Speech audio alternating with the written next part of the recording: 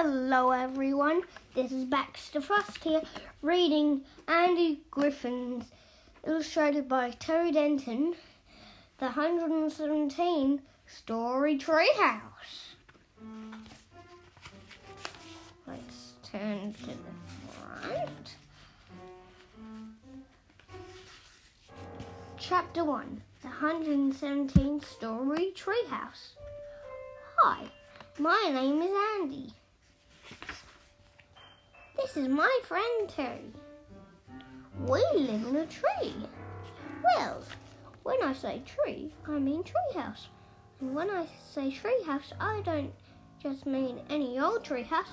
I mean a 117-story treehouse. It used to be a 104-story treehouse, but we've added another 13 levels.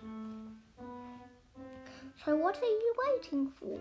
Come on up.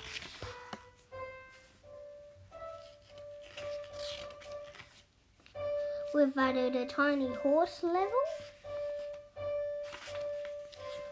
a pajama party room, and an underpants museum, a photo booming booth, a waiting room, a treehouse visitor centre with a 24-hour information desk, a penguin-powered flying treehouse tour bus, and a gift shop. The door of doom, don't open it or you'll be completely and utterly doomed.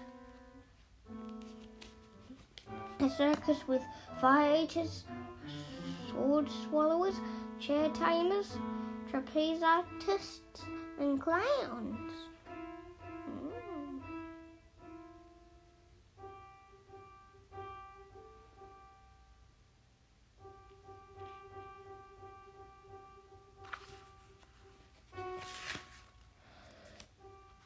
And all you can eat, including the furniture level, where you can eat absolutely everything, including the furniture.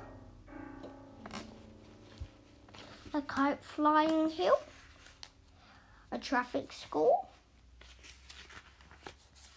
a giant fighting robot arena,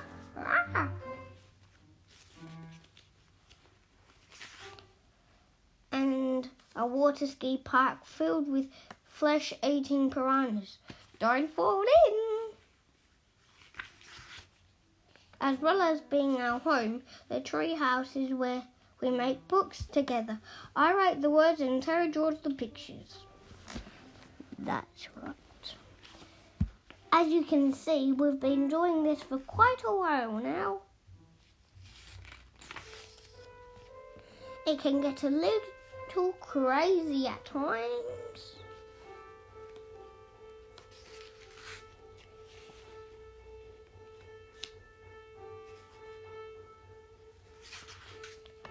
But somehow we always get our book done in the end.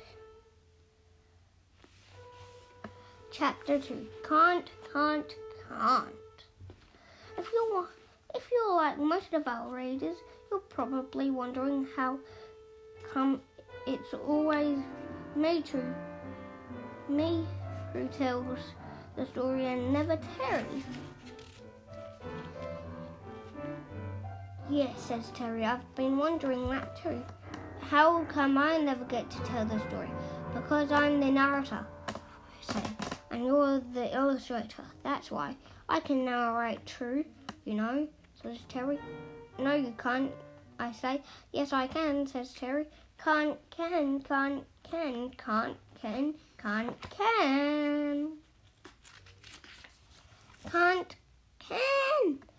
I'm just about to yell can't even bigger when Jill comes along.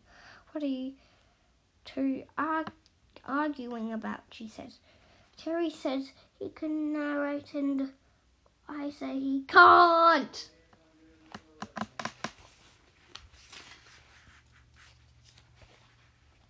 There's a better way to settle this than by shouting at each other, says Jill. Really? I say. How? Let Terry do some narrating and see how it goes. says Jill. But he's an illustrator. Illustrators can't narrate. Everybody knows that. That's not true, says Jill. What about Dr. Moose? He wrote and illustrated the Splat in the Hat. And Tree could forget the wonderful Beatrix Potty, says Jill. I love her animal stories, and she does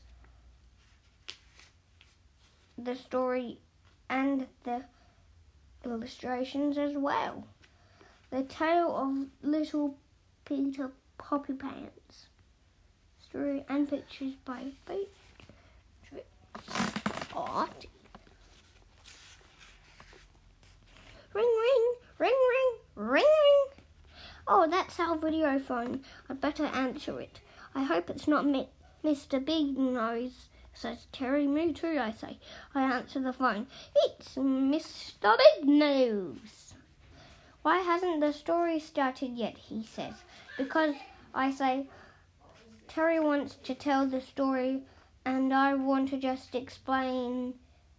And I was just explaining that illustrators can't tell stories because that's the author's job.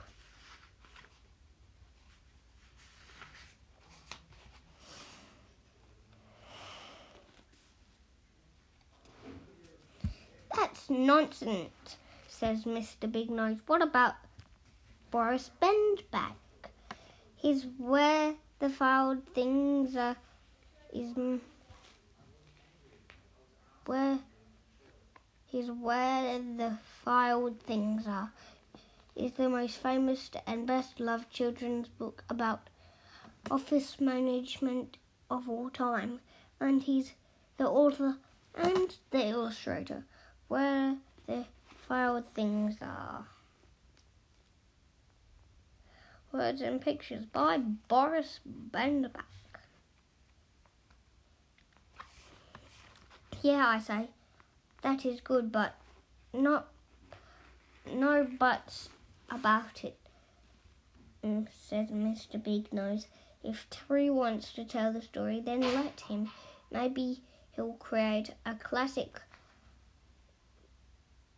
just like Boris Bendback.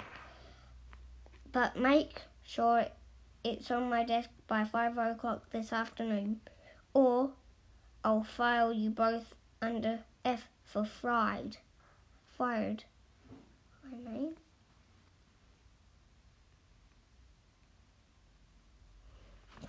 Don't worry about a thing, I say. We'll get it done. You better, says Mr. Big Nose. The screen goes blank. And I will stop there. Thank you for listening.